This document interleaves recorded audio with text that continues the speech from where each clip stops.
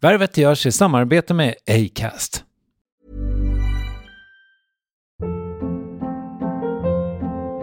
Hold up. What was that? Boring. No flavor. That was as bad as those leftovers you ate all week. Keke Palmer here, and it's time to say hello to something fresh and guilt-free. Hello Fresh. Jazz up dinner with pecan-crusted chicken or garlic butter shrimp scampi. Now that's music to my mouth. Hello Fresh. Let's get this dinner party started. Discover all the delicious possibilities at hellofresh.com. Ryan Reynolds here from Mint Mobile. With the price of just about everything going up during inflation, we thought we'd bring our prices down. So to help us, we brought in a reverse auctioneer, which is apparently a thing. Mint Mobile Unlimited Premium Wireless. How to get 30, 30, bit to get 30, bit to get 20, 20, 20, bit to get 20, 20, bit to get 15, 15, 15, 15, just $15 a month? Sold! Give it a try at mintmobile.com/switch. $45 up front for 3 months plus taxes and fees. Promo rate for new customers for limited time. Unlimited more than 40 gigabytes per month. Slows full terms at mintmobile.com. I'm Sandra, and I'm just the professional your small business was looking for. But you didn't hire me because you didn't use LinkedIn Jobs. LinkedIn has professionals you can't find anywhere else, including those who aren't actively looking for a new job, but might be open to the perfect role, like me. In a given month, over 70% of LinkedIn users don't visit other leading job sites. So if you're not looking on LinkedIn, you'll miss out on great candidates, like Sandra. Start hiring professionals like a professional. Post your free job on linkedin.com/achieve today.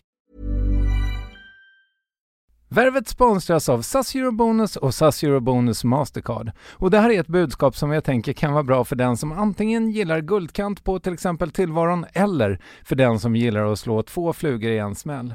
Om jag tittar på vad jag gör av med under en dag så är det typ 85% mat. Kanske tar jag en kaffe ute och relativt ofta unnar jag mig en lunch, men framförallt så handlar jag middagskäk och det blir nästan alltid ungefär 327 kronor. Och jag är förvisso med i alla mataffärers kundklubbar så jag får väl något slags luddig poäng på mina köp, men får jag poäng på allt, överallt? Jag får ju inte det och det är dumt, för visst, Eurobonus kan användas till resor, lounger och uppgraderingar, men otroligt mycket mer, som att bo på något av de 250 000 anslutna hotellen som finns att välja mellan. Perfekt om man vill ha en staycation med sin partner eller så. Få poäng på allt, överallt, och det börjar på SAS-Eurobonus-Mastercard.se. SAS-Eurobonus-Mastercard.se.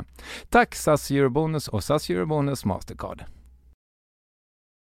Det här är den förkortade versionen av Värvet. Vill du höra hela konkarongen, återvänd till Acast-appen till exempel. Hur som helst, trevlig lyssning. Men likförbannat så är jag ju fortfarande kvar i att jag fokuserar mer på det negativa än det positiva som jag får. Det är sjukt, och det är så här, jag tror att det är en livslång kamp. Det finns en handfull omisskännliga röster i svensk modern musikhistoria. Några av mina favoriter är Monica Zetterlund, Tommy Körberg, Robin, Lill Lindfors, Björn Skifs, Stina Nordenstam och Björn Dixgård.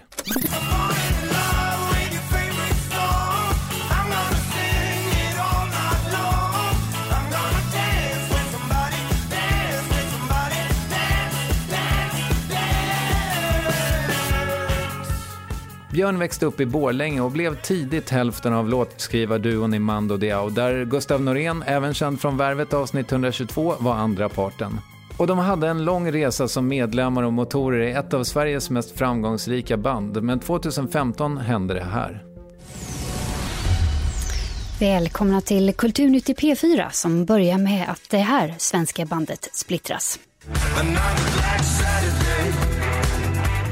Ja, nu på eftermiddagen kom beskedet från skivbolaget att bandet Mando Diaos sångare och låtskrivare Gustav Norén lämnar bandet. I ett uttalande säger bandets andra sångare Björn Dixgård att Gustav Norén nu får, citat, tid och frihet att förverkliga sina idéer helt utan kompromisser. Bandet kommer att genomföra sommarens bokade spelningar som planerat utan Norén. Mando Diao lever dock vidare, nu med Dixgård som ensam frontfigur, och hur dynamiken förändrats, hur Sveriges kanske bästa röst mår och om Mandos nya album Boom kom till. Det avhandlas i Värvet avsnitt 387 med Klara Åström och Månsson som producent, Acast som utgivare och jag med nyfikenheten på dagens gäst heter Kristoffer Triumf. Här är Björn Dixgård. Bra, tack. Idag var det en jävligt bra dag. Ja, vad härligt. Vad har du gjort? Jag har gjort andra intervjuer, om man nu ska kalla det här för intervjuer. Det här känns ju mer som samtal faktiskt, tycker jag. Ja. Så det har jag gjort. Jag jobbade lite på någon liten technolåt i morse innan jag stack iväg också. Ja, vad roligt. Som jag håller på med. Är det liksom sånt som du gör också? Än så länge är det min terapi bara. Jag gillar den genren. Inte alltid den genren, men mycket inom techno och house tycker jag är bra. Ja, vad roligt. Och jag tycker det är spännande för det går att göra så jävla mycket. Jag gillar det liksom high-tech-biten med det på något sätt. Det är inte en genre som står still. Nej, det kan jag ibland känna att om man säger rockgenren, gör det lite grann. Den är svårare att förnya, tycker jag. Ja, kanske, men att man Men då... å andra sidan inte, det är helt fel att säga så också. Men vad skulle du säga? Nej, å andra sidan så är det väl just i... Alltså, det var kanske inte det jag skulle säga, men är det inte alltid i liksom när en genre känns trött som det händer något nytt? Jo, det är ju det.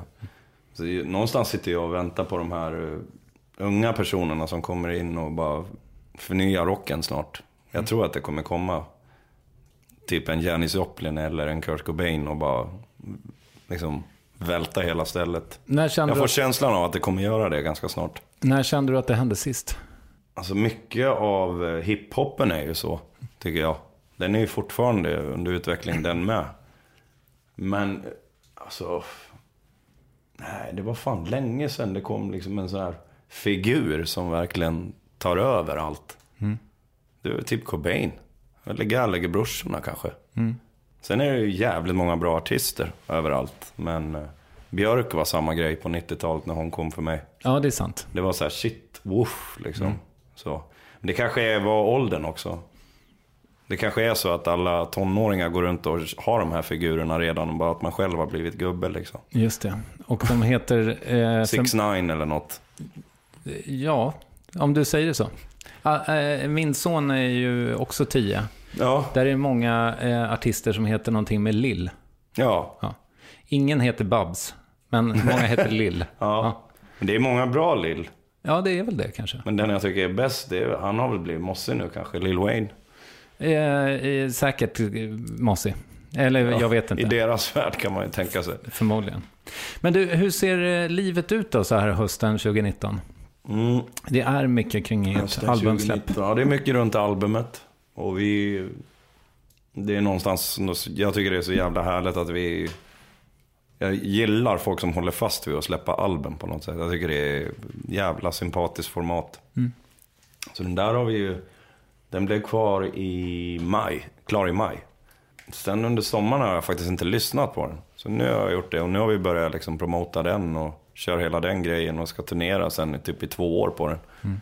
Så det är jävligt peppat så här, men jag har lärt mig av erfarenhet också att det är så jävla lätt att dras med i all stress som är runt det. Och liksom så här, alla skivbolag som tror att att de har lösningen på hur man ska marknadsföra en produkt som det genast blir när man släpper ut någonting. Jag gillar inte det så jävla mycket egentligen. Egentligen skulle jag vilja att det hette något annat faktiskt. Men det är ju en produkt. Det är ju liksom en Big Mac vi ska ut och sälja, typ. Alltså, jag har ju alla ägg i samma korg, kan man säga. Ja. Och det tänker jag, alltså, har du levt med den skräcken någonting? Ja, varenda jävla dag. Är det så? Ja, varenda dag. Och ofta när jag stiger upp på morgonen och innan jag tar den kalla duschen som är till för att få bort demonerna som jag har på morgonen. Det låter allvarligare än vad det är, men jag tror att det här är jävligt vanligt faktiskt. Att just att hjärnan är full av en massa tankar som man inte får bort, och det är jävligt många mörka tankar. Och mycket domedagstankar har jag på morgonen.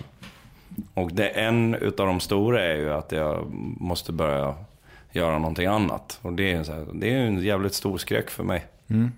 Och jag kan tycka att det är löjligt som känner så, för jag har hållit på med det i 20 år. Jag kan tycka att det är så här, men lägg av Björn, liksom, du får ju bara, du vet ju. Du kommer ju spela, jag vet att jag kommer spela musik på något sätt, men ja.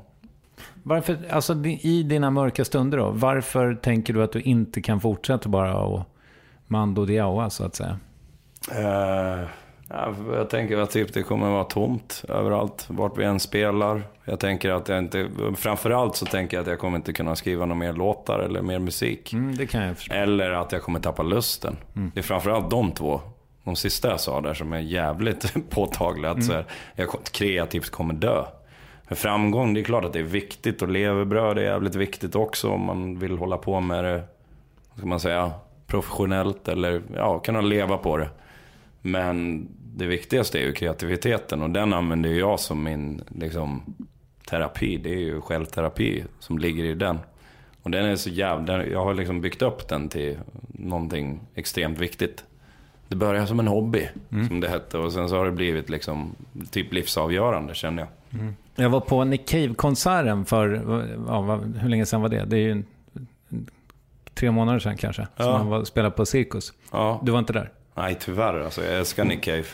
Han gör ju den här In Conversation With, när han har jättelånga mellansnack med antal frågor från publiken. Och han fick ju otroligt många frågor om inspiration och så här. Ja. Vilket man ju kanske får då som låtskrivare ofta så här. Absolut. Och han så här, försökte liksom verkligen krossa den tanken hos folk att det är... Alltså att det är något gudomligt som kommer ner i huvudet liksom när du går på promenad och sånt. Han går ju till jobbet och så sitter han där. Och så sitter han i sitt arbetsrum och väntar tills det, eller liksom, jag vet inte ens vad han gör, men han måste vara på jobbet för att det ska hända liksom. Ja. Så är det inte för dig. Alltså, jag älskar att gå till jobbet och försöka göra musik. Men för att säga emot Nick Cave då, så tycker jag visst att det finns något gudomligt med vissa grejer. Med vissa låtar som kommer. Typ när jag skrev Strövtåg till hembygden. Då kom det ju... Jag var fett stressad. Jag hade egentligen inte tid att sitta och göra musik. Jag skulle hämta mina barn, tror jag. Antagligen var det. Det brukar vara det när jag är stressad.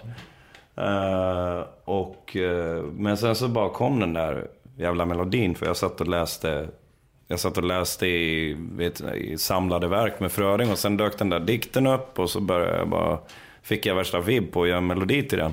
Och så kom det på 5 minuter. Och jag ska inte säga att den är gudomlig, men det var ju ett gudomligt moment för mig. Att liksom, den bara dyker upp sådär. Och det är abstrakt och det kommer någonstans undermedvetet ifrån. Jag tycker det fan är gudomligt. Men tänk, om du inte hade behövt hämta barnen, då kanske den inte hade... Då kanske jag hade förstört den. Ja, kanske.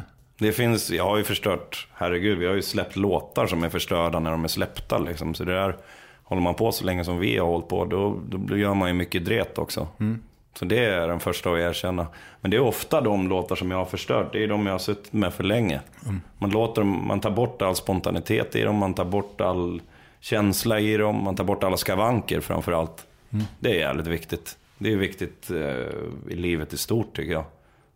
Det är viktigt med de människor jag träffar, att de har skavanker. Annars blir det inte så intressant faktiskt. Nej, jag förstår. Berätta om dina egna skavanker då. Ja, fan. Vilken stor fråga, hörru, Kristoffer. De här domedagstankarna, de ställer ju till det för mig. De har vi ju redan varit inne på. Och det är när jag liksom bara är för mycket i framtiden eller längre bak i tiden. Med skallen. Då får jag inte ihop min skalle. Och de ställer till det för mig. De gör att jag oroar mig över sånt som jag inte ska oroa mig för. Är det bara liksom professionellt det där? Eller är det också, alltså är du rädd för att det ska hända skit med ungarna? Ja, jag är ju rädd för döden. Framförallt rädd att det ska hända mina vänner och min familj.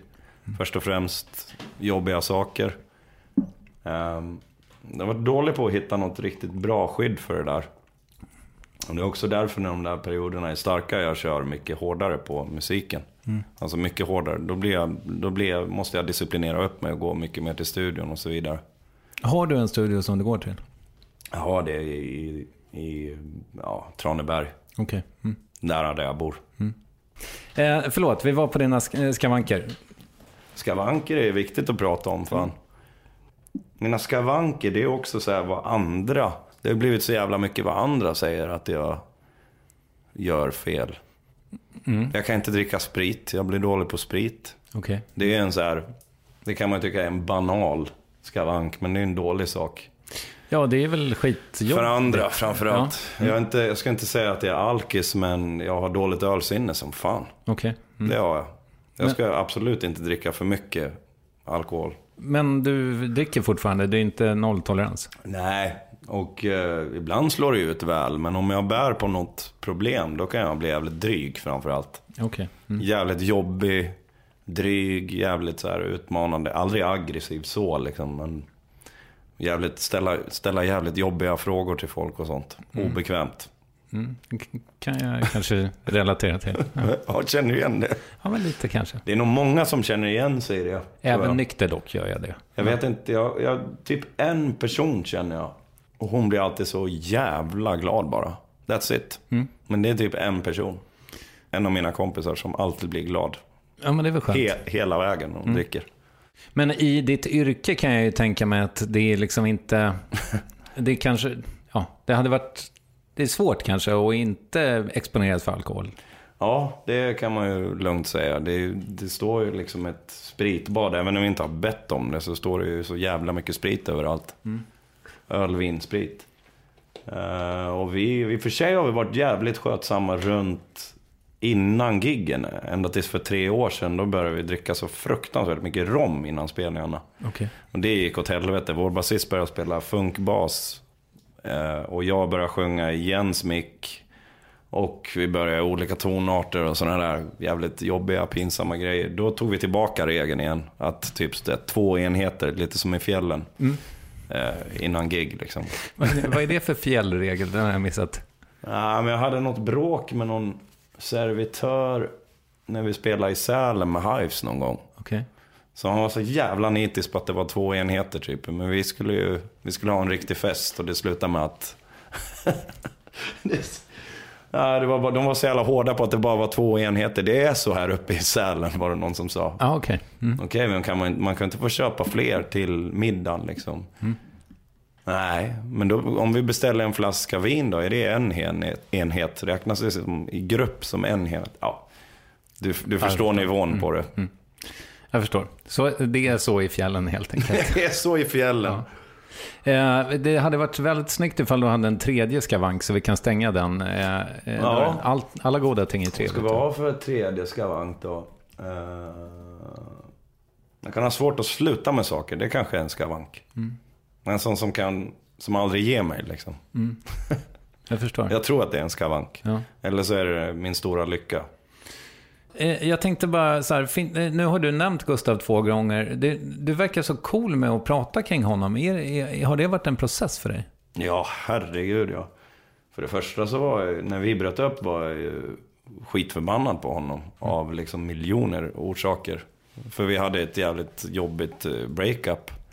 Och det var många år som hade lett upp till det. Där vi liksom drog isär så mycket som man nästan kan dra isär i en relation faktiskt. Men sen har ju bland annat min far sagt att tiden läker liksom. Den gamla klyschan, men det är sant också. Så nu är jag inte förbannad på honom nu. Och därav blir det ju mycket lättare att snacka om honom också.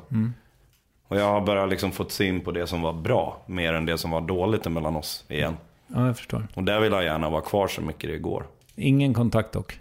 Ingen kontakt och inga steg från mitt håll, inga steg från hans håll heller direkt, tror jag. Men jag tänker också att det är så här, ja, det måste komma naturligt på något sätt. Du sa ju i ert gamla sommarprat som ni gjorde 2015, du och Gustav, att du inte startade band för att göra intervjuer. Men hur trivs du med den här delen av jobbet? Bättre nu än förut. Bättre än då till exempel. Samtidigt så har jag tänkt så här. Jag har ju också förstått att det kan vara bra för mig också. Och jag har nästan sett det som en utmaning att försöka bli mer avslappnad i det. Men det är roligt med er som band, för att om man som jag tar en kväll och försöker kolla igenom alla intervjuer som finns med er på YouTube till exempel, så är det ju på något sätt lite underhållande att ni är så stora i Centraleuropa, för det är väldigt mycket så här roliga och ganska taffliga intervjuer som du har fått utstå. Japp. Jag tycker ju att tyskarna är fantastiskt roliga på det sättet att de är så brutalärliga. När man inte, alltså man får aldrig en fråga med någon baktanke eller någon. Det är bara rakt på frågor. Och jävligt ofta är det också recensioner fast man sitter i ett samtal liksom, en intervju då. Okej. Så det kan ju vara så här: the first song on your new album, very very energetic, really soulful melody, also like a super nice beat. Second song, I thought also reminded of the first one, they connect together well. It feels like you have the vision like super crystal clear there, but what about the third song? Not so cool. Typ, så då kommer det så här. Så det där är jävligt ja, man kan njuta av det där. Det finns någonting skönt med den där raka. Jo, men det gör inte lite ont. Det är väldigt raka intervjuer. Ja, men det gör inte linjärt. lite ont. Ja, alltså det gör det väl alltid när man hör något negativt om sig själv. Tycker inte du det? Jo, jag har jättetunn hud. Ja, det där är intressant varför man har det. Ja. Eller varför människor har det, för de flesta har ju det. Typ, kanske inte Donald Trump, men nej. Den typen av personlighetstyper tror jag. Narcissister helt enkelt. Där rinner väl av för det mesta, men... Hey, I'm Ryan Reynolds. At Mint Mobile, we like to do the opposite of what Big Wireless does. They charge you a lot, we charge you a little. So naturally, when they announced they'd be raising their prices due to inflation, we decided to deflate our prices due to not hating you. That's right. We're cutting the price of Mint Unlimited from $30 a month to just $15 a month. Give it a try at mintmobile.com/switch. $45 up front for 3 months plus taxes and fees. Promo rate for new customers for limited time. Unlimited more than 40 gigabytes per month slows. Full terms at mintmobile.com. Ever catch yourself eating the same flavorless dinner 3 days in a row? Dreaming of something better? Well, HelloFresh is your guilt-free dream come true, baby. It's me, Keke Palmer. Let's wake up those taste buds with hot, juicy pecan-crusted chicken or garlic butter shrimp scampi. Hello Fresh. Stop dreaming of all the delicious possibilities and dig in at HelloFresh.com. Let's get this dinner party started. I'm Sandra, and I'm just the professional your small business was looking for. But you didn't hire me because you didn't use LinkedIn Jobs. LinkedIn has professionals you can't find anywhere else, including those who aren't actively looking for a new job, but might be open to the perfect role, like me. In a given month, over 70% of LinkedIn users don't visit other leading job sites. So if you're not looking on LinkedIn, you'll miss out on great candidates like Sandra. Start hiring professionals like a professional. Post your free job on linkedin.com/achieve today. Yes, ny sponsor. Värvet presenteras i samarbete med Svea Bank. Och jag menar inte att ta ner stämningen, men dessvärre är ju lågkonjunkturen här, vilket innebär att de flesta branscher har det tufft och också väldigt många privatpersoner. Jag vet själv vad det är att ha en trasslig privatekonomi. Det var struligt i många år för mig och låg ofta post i hallen med trista logotyper i ena hörnet. Och jag hade också i flera års tid ett helt gäng betalningsanmärkningar. Och tyvärr är det nog många som har det svårt att få ihop till räkningarna just nu, som har hamnat i ekonomisk trubbel. Och det här Svea Bank kan kliva in med något som kallas skuldfinansiering. Där löser de skulder hos inkasso och till Kronofogden, och till och med om Kronofogden vill sälja ditt boende har Svea Bank möjlighet att hjälpa till. I den här tjänsten får du en personlig handläggare som gör en grundlig genomgång av din ekonomiska situation. De tar kontakt med dina kreditgivare och när ett lån beviljats löser de dina skulder åt dig och samlar dem i ett enda lån med en avbetalningsplan som din ekonomi klarar av. För om du har hamnat i klister, du är inte ensam och kanske kan det här hjälpa dig. På svea.com/skuldfinans kan du läsa mer. Tack Svea Bank. Men du som ändå har en så otrolig jävla bekräftelsekran som bara spolar bekräftelse över dig så ofta ändå. Det ger inte dig tjockare hud. Nej. Jag tycker det enda som har gett mig tjockare hud, det är att jag har accepterat, alltså acceptansen i att om jag liksom tar ett steg så kommer någon hata det, men det kommer också vara folk som älskar det. Det är det enda som har hjälpt mig, den enkla grejen att bara så här. Och men lik förbannat så är jag ju fortfarande kvar i att jag fokuserar mer på det negativa än det positiva som jag får. Det är sjukt, och det är så här, jag tror att det är en livslång kamp. Jag hoppas i och för sig att människor slipper det lite grann. Jag hoppas att det finns folk som faktiskt så här, lyckas komma till bara suga in det positiva liksom. Men jag kan inte det än. Minns du alla dina sågningar med andra ord? Många i alla fall. Ja. Men jag skulle inte kunna dra någon nu i och för sig. Men för jag förtränger dem också. Jag har tagit fram några. Om någon skulle... Ja, nej, jag skojar. Om du skulle läsa upp dem så skulle jag säkert komma ihåg varenda jävel liksom. Men jag kommer ihåg den första jag fick. Där det var någon som sa att jag sjöng som en skollärare som hade dålig engelska eller något sånt där. Att mitt uttal var så. Ja. Då fick jag så här panik liksom. Och typ så här i smyg övade uttal jävligt mycket efter det. Okej. Wow. Och sen så hade vi slagit igenom Japan i samma sekund. Och jag hade bara varit i Borlänge och Stockholm i mitt liv innan det. Jag kom inte från en familj som gjorde så mycket utlandsresor alls. Eller noll helt enkelt. Så jag hade inte varit någonstans. Jag kom dit och hamnade i så här Lost in Translation-värld. Vi hade slagit igenom med dunder och brak där. Och typ redan sålt guldskiva och fick jag det sagt också. Men och så här hade ett intervjuschema som var helt extremt liksom. Och jag skulle snacka engelska 5 dagar i rad. Så jag kommer ihåg att jag hade den där jävla äckliga recensionen i min skalle då. Och så här gick in med det självförtroendet fast jag egentligen är bra på engelska liksom. Så det, och de som men det inte... tog jag var så här, jag höll käften hela den resan i princip. Det var de andra i bandet som fick snacka. Jag förstår. Och lyckligtvis hade jag ju återigen då tagit upp honom. Men Gustav bredvid min sida som var jävligt... Han är ju jävligt bra på att snacka. Både på svenska och engelska. Ja, han tenderar att prata en del. Kan man väl säga. Pratar mycket i alla fall. Ja. Men jag tänker att de som intervjuade dig när du var i Japan eller er kanske inte var så fruktansvärt mycket bättre på engelska än ni. Nej, men det tänkte jag också, men det hjälpte liksom inte. Nej, jag förstår. Har man tunn ut så har man. Ja. Och då måste man göra sig av med den, eller tjocka på den lite. Men det här var ju intressant att du gav mig en liten glimt av din barndom, att ni aldrig reste liksom. Jag tänkte berätta om dina föräldrar. Ja. Jag tänkte berätta om dina föräldrar. Nej, det tänkte jag inte. Jag tänkte, berätta om dina föräldrar. Ja, gärna. Alltså, de är, vad ska jag säga? Mamma är uppvuxen här i Stockholm. Och så flyttade hon till Borlänge 1971 för hon ville komma bort härifrån. Hon var trött på stan, tror jag. Och farsan är ju liksom mas, och jag tror att det var liksom Pubmysen heter stället i Borlänge där de träffades. Och jag tror att det var mycket, dels var de ju båda politiska liksom den perioden. Så jag tror det var dels det, alltså kommunistgrejen som de hakade på mycket, och progg och sånt.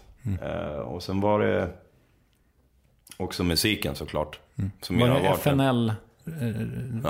Ja, det var det. För ungdomarna googla ifall de inte känner till. Precis, det var det. Och så vet jag att de körde mycket det i början av sin relation sådär, liksom, den politiska grejen, ända tills den dagen de tröttnade på det och gick över och tyckte det hade blivit, som farsan sa, när man inte fick spela Satisfaction på gitarr för att det var liksom för det var för blått helt enkelt. Då tappade jag lusten. Okej. För då blev det för allvarligt med musiken. Så det har jag nästan fått lite som en varning för dem att inte bli liksom partipolitisk i musiken. För att för deras upplevelse är att det förstörde glädjen med musiken för dem. Jag kan köpa det alltså. Samtidigt så fan mer än någonsin kanske det behövs politisk musik än nu. Det är sant. Så det där är det är inte så jävla enkelt att bara säga att nej, det ska aldrig vara politik i musik heller. Sen kan man väl säga att typ Erik Lundin eller Silvana Imam är ju superpolitiska. De är det, ja. Och de behövs ju. Ja. Så att det ja, nej men fan, mina föräldrar, nej, men vi växte upp en bit utanför Borlänge. Det är jävligt fint där ute där jag växte upp. Det är nära Roma Alpin och det här. Så jag bodde typ granne med ett naturreservat. Vad jobbade dina föräldrar med? Min pappa, musiklärare mest. Dels i grundskola, dels på särskola. Han var lite resurslärare på slutet också av sitt arbetsliv. Okej. Pensionär nu?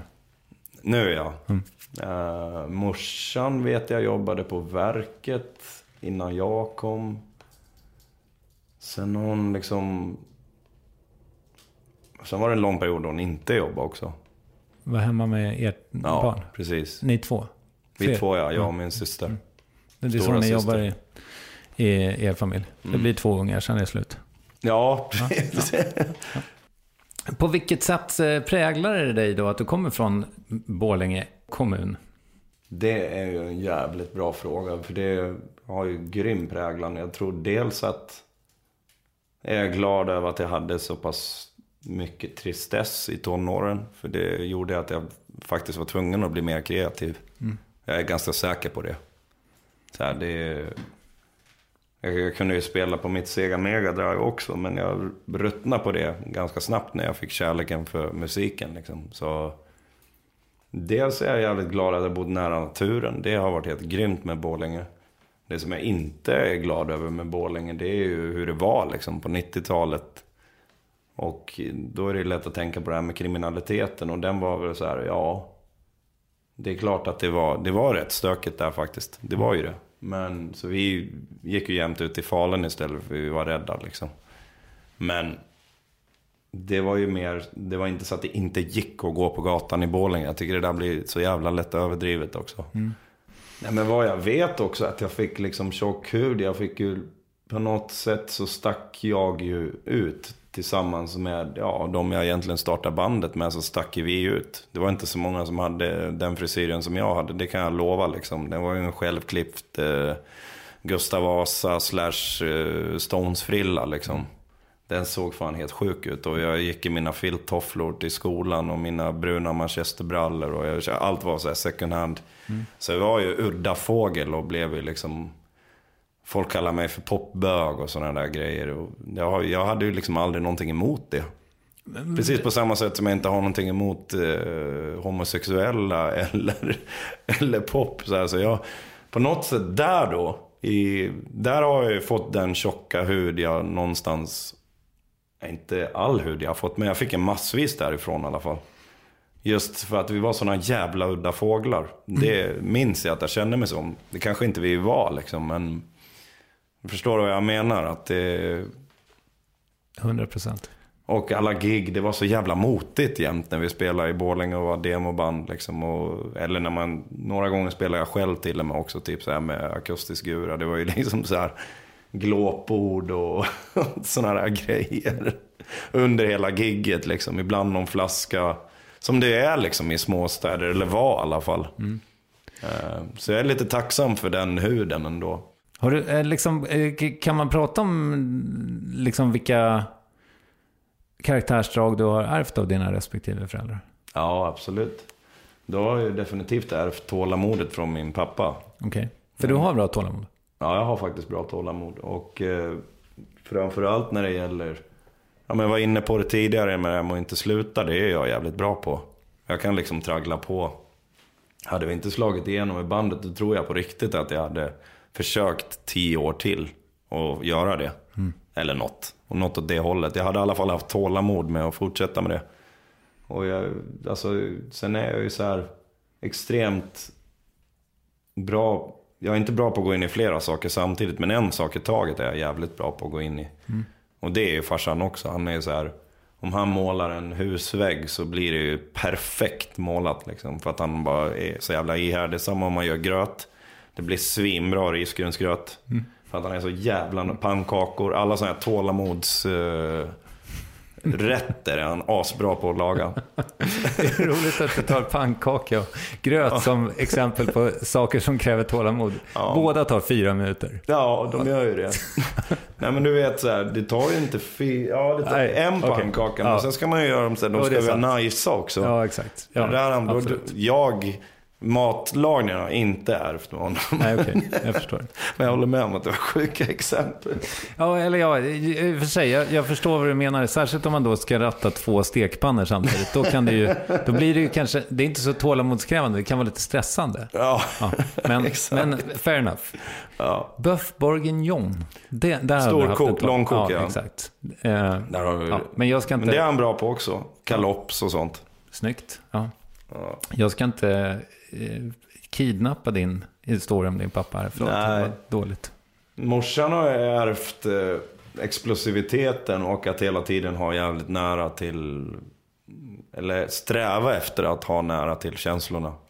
Okej. Det är hon extremt duktig på. Sträva efter det? Ja, jag vill... De terapisamtal jag har varit på, då har jag alltid fått så här frågan. Eller när jag har varit i terapi, det har varit några gånger i perioder. Och då har jag alltid fått frågan liksom, vad vill du uppnå med det här? Och jag har alltid kommit till den slutsatsen att jag vill komma så nära in på mina känslor som det bara går. Och jag vill ha nära till gråt, jag vill ha nära till vad jag känner. Och det där är jag också uppfostrad med, att det är en bra sak att ha det liksom. Det är sant. Det måste vara balans i allt såklart, men... Jag tänker på det här med musiken, för du nämnde ju ändå liksom att den verkar ju ha gått igenom i hela ditt liv. Men liksom om jag frågar hur det började för dig, vad svarar du då? Allra först så, när min syster hon är 6 år äldre än mig, när hon började få killar och sådär, eller när hon fick sin första kille ska jag säga, då var det så jävla perfekt i huset vi bodde i. Får jag gissa att han hette Patrik? Nej, men det var nära. Daniel är väl nära? Ja, Daniel är nära Patrik. Ja, det är rätt, det är 100% rätt generation. Ja. Patrik är kanske 3 år äldre än Daniel. Men alla i min klass heter Daniel, förutom jag. Okej. Ja. Jag är 74, din syra borde vara 75. 75. Ja. Anyhow. Du har matten också. Ja, jag har ju det. Bra. Tack. Det kan vara användbart. Ja, ibland. Jo, men hon hade värsta grymma stereon ju. Jag var 10 och hon var 16 liksom. Och hon hade fått så här värsta stereon som hela släkten hade lagt ihop det. Det var inte värsta stereon, det var en extremt plastig Philips. Okay. Med kassettdäck, 2 stycken, med vinylspelare. Och så hade hon ju ganska mycket skivor. Jag tror hon la varenda så här månadspeng på skivor. Men hon tog ju aldrig med sig dem till Daniel då. Utan hade ju dem där nere. Så jag kunde ju lyssna på dem. Det var ju de där Björk, debut, sådana typer av skivor. Mycket In Excess var det. Mycket Jackson också. Det är lite jobbigt att säga nu för tiden. Ja, inte så jobbig dokumentärer Brown, alltså. Där. Nej, inte Jackson Brown. Nej, det var ju mer mina föräldrar som hade Jackson Brown. Så dels hennes skivsamling med allt som var där. Mycket Madonna också. Som jag tyckte... När jag var 10 då tyckte jag bara, fan vad det här var bra. Det är så jävla härligt på något sätt när man är i den åldern. Så var det för mig i alla fall. Att jag var så jävla positivt inställd till... Jag kan nästan sakna det där nu. För att nu när jag lyssnar på musik, då har jag såna jävla baktankar med mig själv. Ska jag verkligen tycka om det här? Kan jag finna mig själv sitta och säga typ så här, om det är någon så att säga guilty pleasure-låt jag går igång på. Men det där guilty pleasure är det värsta jävla uttrycket jag vet alltså. För att det är ju inte guilty att lyssna på musik alltså. Även om det är Crazy Frog så är det fan inte guilty. Nej, du, tycker du att vi har pratat tillräckligt om er nya skiva? Nej. Nej, jag tycker inte heller det riktigt. Det har vi inte, va? Nej. Den heter Bang. Bra titel ändå. Tycker du det? Ja. Eller? Marcus Larsson på Aftonbladet sa en jävligt rolig grej. Alltså, är inte det lite förpliktigande titel? Jag bara, jo, det kanske det är fan. Så jag har tänkt lite på det. Men det tycker jag inte att det är faktiskt. Men det var roligt sagt. Den är ju... Titeln är ju där för... Vi hade ju tänkt döpa den till Ubba Klubba. Skivan. Men... just för att den är så jävla Ubba Klubba. Den är så fruktansvärt enkel. Det är så här... nästan banala gitarriff. De är så supersimpla. Det var så det började också. Att jag så här... Jag var peppad på Jens gitarrspel i bandet. Jag var liksom lite nykär i hans gitarrspel fortfarande. För han är så en jävla supergitarrist liksom. Kan verkligen spela extremt bra rockgitarr. Och då ville vi bara ha liksom... Det bara, vi gör en sångskiva, sa jag till honom. Det är bara så här svinenkla riff och så sjunger jag ovanpå det och så är det så här soliga melodier och liksom, och det hållet. Det var den enda liksom ingången vi hade. Och sen kör vi så här så jävla ärliga texter vi kan, så här vardagsrealism och problem och grejer och allt man har tänkt på liksom, ovanpå det. Och så kör vi bara. Så gjorde vi det. Så han skickade mig typ 4 riff och sen så sågs vi och så började jag skriva låtar på dem helt enkelt. Och så gjorde vi så med 6 låtar till och sen så spelade vi in dem och sen var det klart liksom.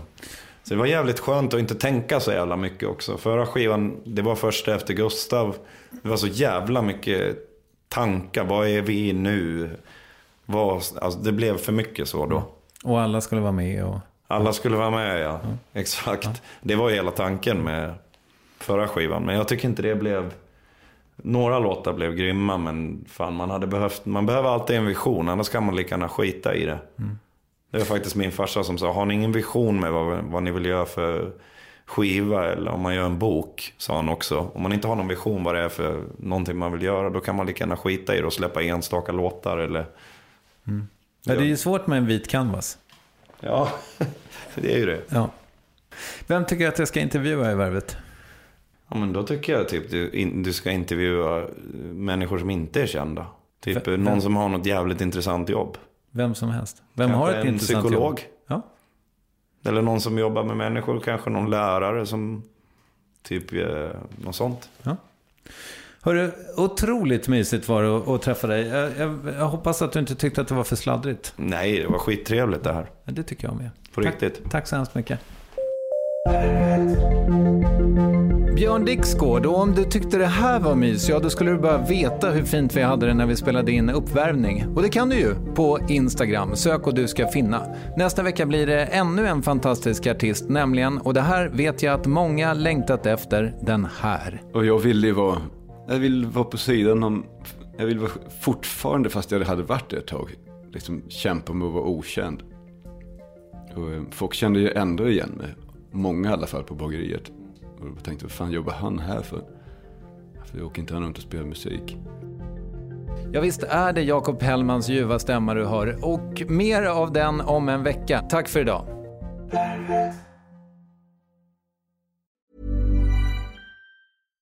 Hi, I'm Daniel, founder of Pretty Litter. Cats and cat owners deserve better than any old-fashioned litter. That's why I teamed up with scientists and veterinarians to create Pretty Litter. Its innovative crystal formula has superior odor control and weighs up to 80% less than clay litter. Pretty Litter even monitors health by changing colors to help detect early signs of potential illness. It's the world's smartest kitty litter. Go to prettylitter.com and use code ACAST for 20% off your first order and a free cat toy. Terms and conditions apply. See site for details. Ever catch yourself eating the same flavorless dinner 3 days in a row? Dreaming of something better? Well, HelloFresh is your guilt-free dream come true, baby. It's me, Keke Palmer. Let's wake up those taste buds with hot, juicy pecan-crusted chicken or garlic butter shrimp scampi. Hello Fresh. Stop dreaming of all the delicious possibilities and dig in at HelloFresh.com. Let's get this dinner party started.